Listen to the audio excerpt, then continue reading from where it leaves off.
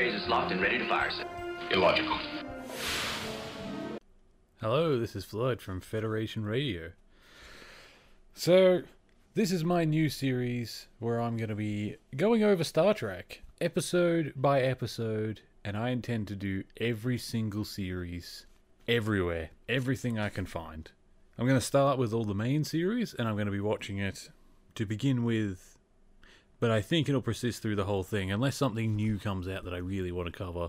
In between these episodes, I'll be doing special episodes covering races that I enjoy, species, maybe talking about different things in certain episodes that I found particularly interesting and don't want to take up the whole episode with.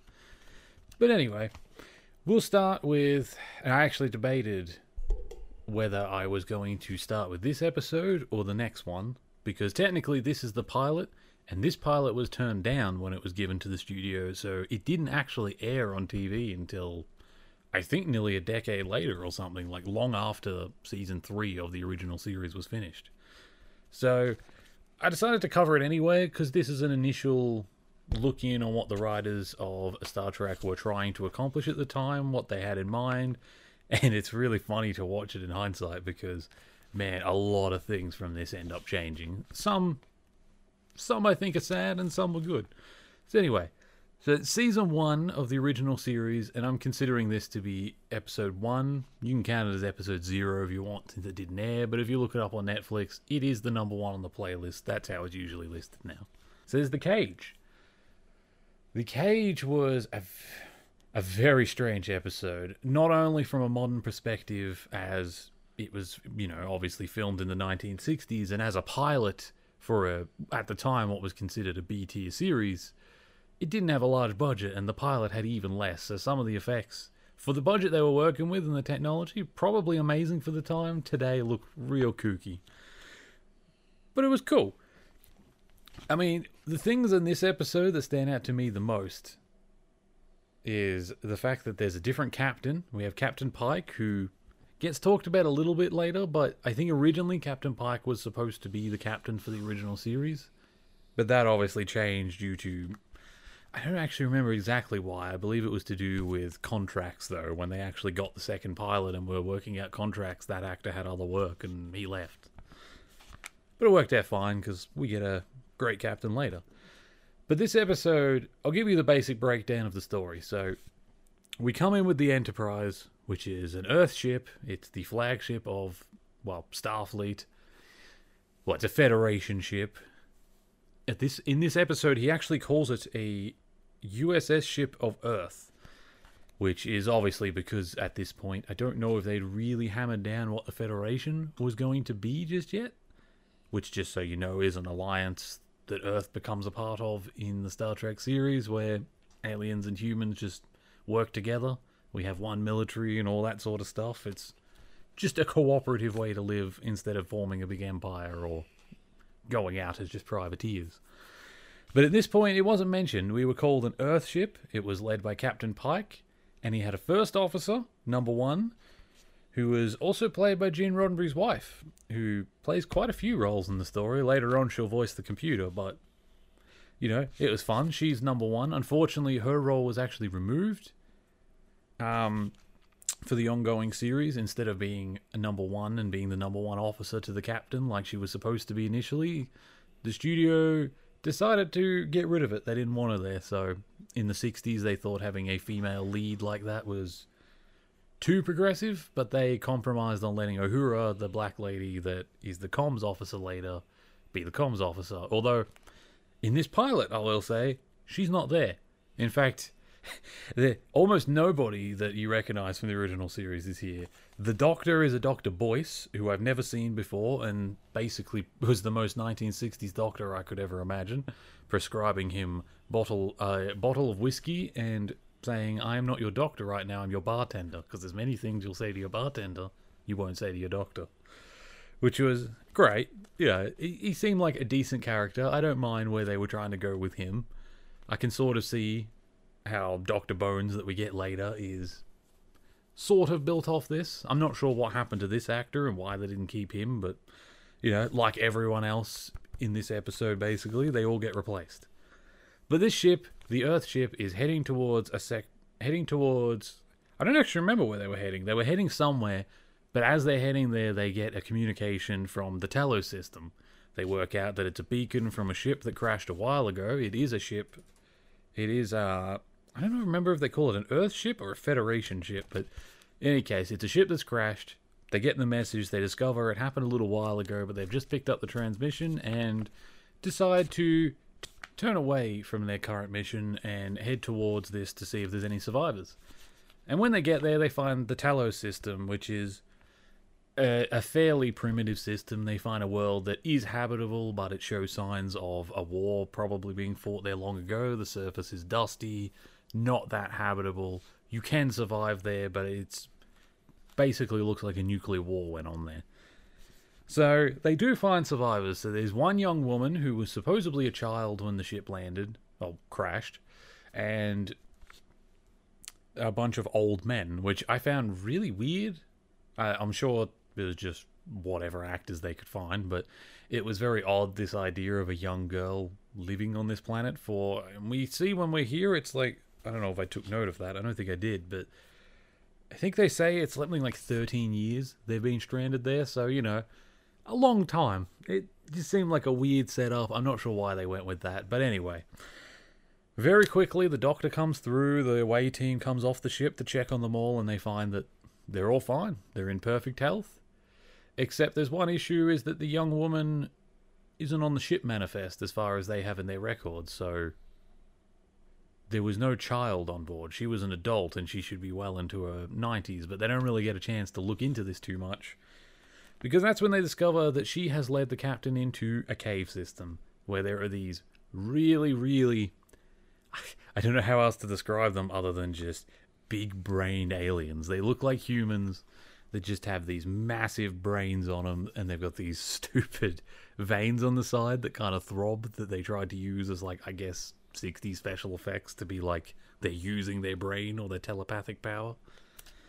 So at first, they refuse to speak. They only talk in telepathy, and they use their powers to create illusion. And very quickly, the ship's crew discovers that not only has the captain gone into this cave with the young girl and not come back, but all the other survivors have disappeared. They were an illusion, created by the Talos, as a way of luring Captain in. And when they try and go after the captain into this cave, they find there's a door, and they're just, no matter what they fire at, and they're blowing everything. They're shooting their phasers, and nothing's stopping it. Nothing is opening the door. It's heating up. It's not moving. We do get one thing that I thought was really cool in this scene is they actually set up, because the phaser, which is basically just a laser gun, you know, in the show we see them, they're usually used on stun as a security measure on board, but they can be turned up to kill, and when they're on kill, they're very powerful. We've seen them blow open doors and blow holes in walls, you know, and they're firing them, and they're just heating up the door. It's not opening it. Then they get out an artillery piece, an artillery phaser, which is something I don't think we ever see again throughout Star Trek. I could be wrong, but it's definitely not something they use commonly, and it's not something that I've seen them use ever again. And they start firing on this door, and again, nothing. It's just doing nothing. As far as they can tell, they can't get in. So then it goes back to Pike in the cave, and we discover through Pike that basically they're trying to imprison Pike with this girl so that they can breed. Because these aliens have destroyed their culture. They've forgotten how to use their own technology long ago because they had a war. They were forced underground. And so they just enjoyed themselves. They entertained themselves. And since they were telepaths and they were very powerful with it, they did exactly what any species would do, and probably exactly what humans would do, and they found a way to entertain themselves with it. Problem was they get so lost in their entertainment over the generations, presumably, that they're there, that at this point, morality is gone. Like, they're kidnapping these humans, hoping that they'll breed just so they can mess with the humans. This is their form of TV. Their form of entertainment is just messing with them. They give them food, they keep them alive, but it's like, do as I say and entertain me, or, and then they actually show it, they put Captain Pike in what looks like hell. It's like a burning fire. He seems to really feel as if he's on fire, and it goes on for a while, and then he pops back. Suddenly he's not on fire. He's in the room with the girl again. And that's when it becomes real that, yeah, the Talos are not a little telepathic. They're super telepathic. Like, this species, even in comparison to most we see in Star Trek, like, there are many other species on this level as far as telepathy goes. They can create illusions that make you feel like it's real. They can actually hurt you. But they can give you good things too. But basically, they want you to be a slave. They're telling Pike, you're never going to leave. And Pike, who, funny enough, before this, we saw a little scene of the reason the Doctor was visiting him was because he seemed really, like, frustrated. Like, he was at the end of his nerve. He had no patience left. And we sort of see that he's tired. Like, Pike was meant to be a captain who I think wanted to retire. He wasn't sure why he was still in Starfleet. He didn't feel like he was accomplishing anything, and he just, at this point, as he said, wanted to go home. So there was a part of him when he was down here, and he admits to it, that kind of liked the idea of staying. He's got a beautiful woman, and he gets to live in whatever fantasy he wants for the rest of his life. But as he points out, their children would be basically enslaved, and as would they. And he morally can't do that, so he refuses. He fights them. He tries to use primitive emotions that they're unable to, because he discovers that they're unable to read his mind or understand what his intentions are at all when he does that. It blocks their view of his brain, which makes it easier for him to try and attack one, which he does. He actually strangles one. He manages to get close enough using these thoughts to block it, making it think that he wasn't aggressive, and then he gets on it. Now, physically, these creatures aren't very strong. The Talos aliens, like, he throws it to the ground pretty easy. It doesn't look like it can do much in its defense.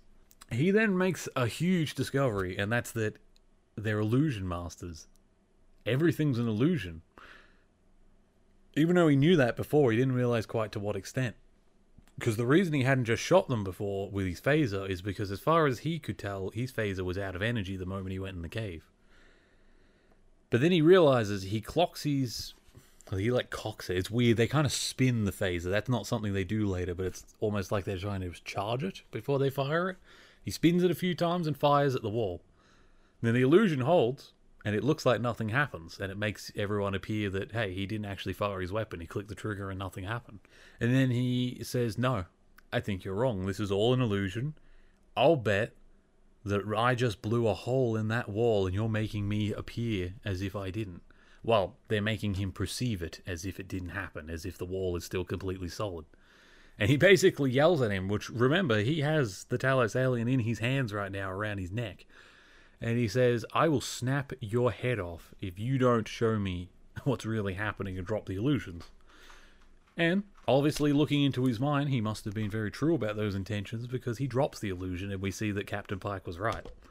There is a hole in the wall, his phaser does have power, and this was all an illusion.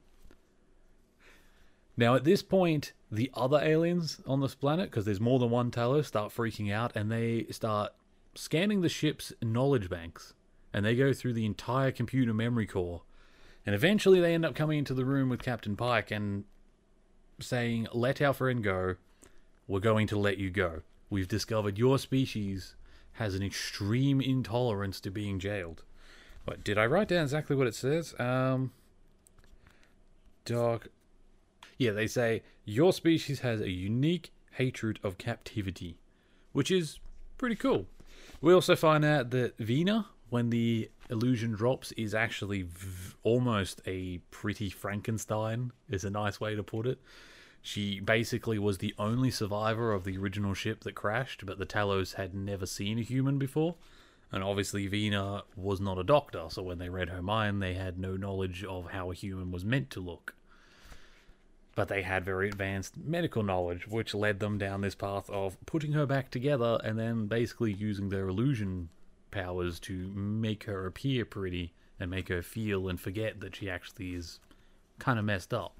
Like, she has a big hump on the side of her back and her shoulders out, and it's like, you can tell she functions, but it's probably not nice. It's probably painful. It's probably a lot of problems, and it's not really their fault. That's not because they're evil. They did their best. But, you know, it's sad. But it's interesting, too, because it basically is Frankenstein. She is put together, but she's meant to be pretty, which is an interesting take on Frankenstein. So we also get through the illusions, weirdly, that Pike is a horse rider, which I noted. I know it's not important to the story, but that's something that comes up with a lot of the captains. Kirk is also a horse rider, as is Picard. I could be wrong, but I think Catherine Janeway might be as well. It seems to be a thing with captains on horse riding, and I don't know what that correlation is. But anyway, like, that's a bit of a long-winded but basic breakdown of what happens. Like, in the end, they end up saying, you can leave. Vina stays, and she says, I hope you'll come back one day. And the Talos aliens basically say, you would be welcome, Captain. So, you know, that's a good way to end it. They ended on, they're leaving, and it becomes clear that the Talos, they're not going to try and get other humans like this the second the ship leaves. Like, they understand human nature. This is pointless.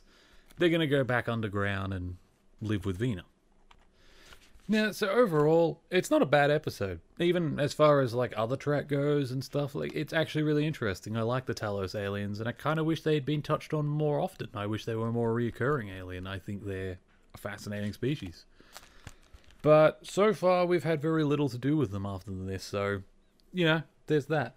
It's a pretty good episode. The crew, like I said, they all changed, so I don't really know what to say about them. Like, I will say, number one, the female that is, well, the woman, she's the wife of Gene Roddenberry, who wrote the show, so she's a fairly important figure. She, in the original series, you'll see after this, like I think in the next episode, becomes the nurse. She's like the number one nurse in the medbay.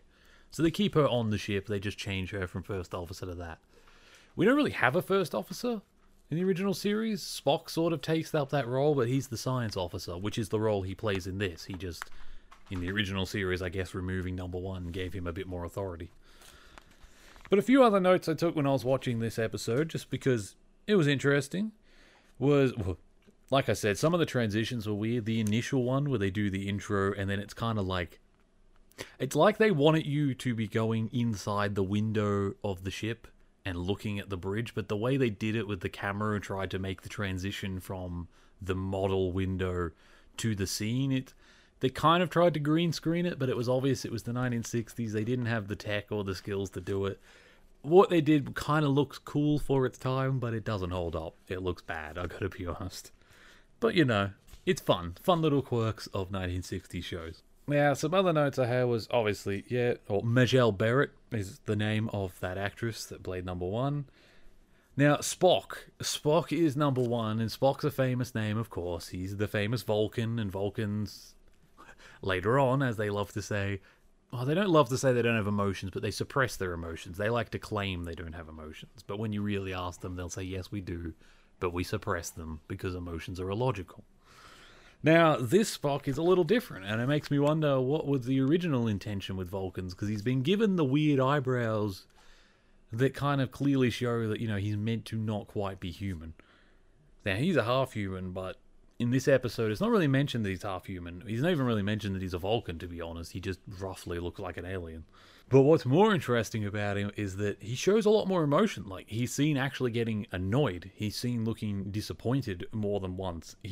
On the planet, he touches a flower that's like a blue leaf that's humming, and he gets this big smile and turns to the captain, and it's just... Knowing Spock and the Vulcans later, it's really weird to watch, and you could tell it's a pilot because they hadn't quite wrapped their mind around what the Vulcans were yet and what Spock was going to be. But, you know, this is the one time where Spock shows probably more emotion than any other.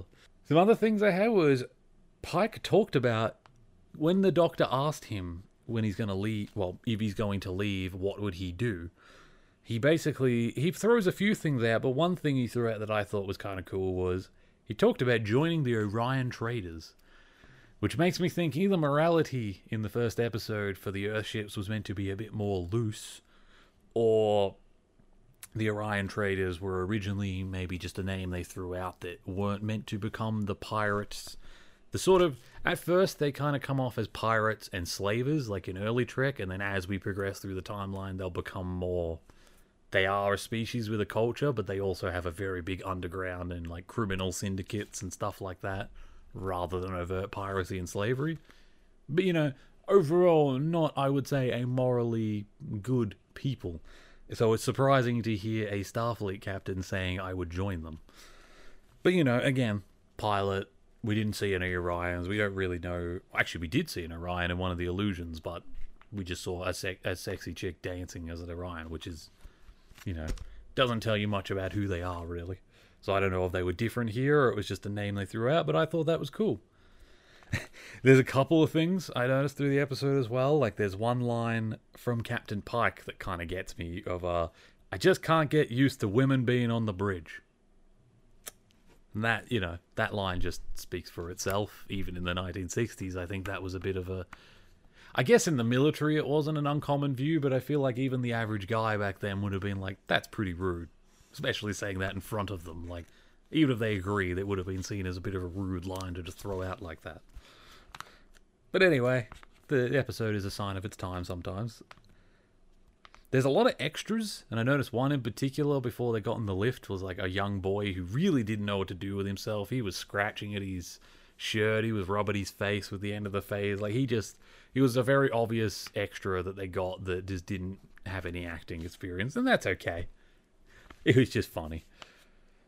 The transporters were used, which surprised me. The fact that transporters are one of those things that was in the pilot episode. That's one of those constants throughout all of Star Trek, and I kind of love that they were here.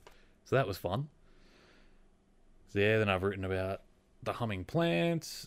Yeah, United spaceship, and one of the colonists, no, not the colonists, the crash survivors, or the illusion ones before we realize they're an illusion, says that he is a doctor from the American Continent Institute. Now, I don't think we ever hear from the American Institute of American Continent Institute ever again, but it gets thrown out there, and it sort of suggests, or it at least makes it seem like America is still a thing, when we're kind of led to believe that Earth has one government now.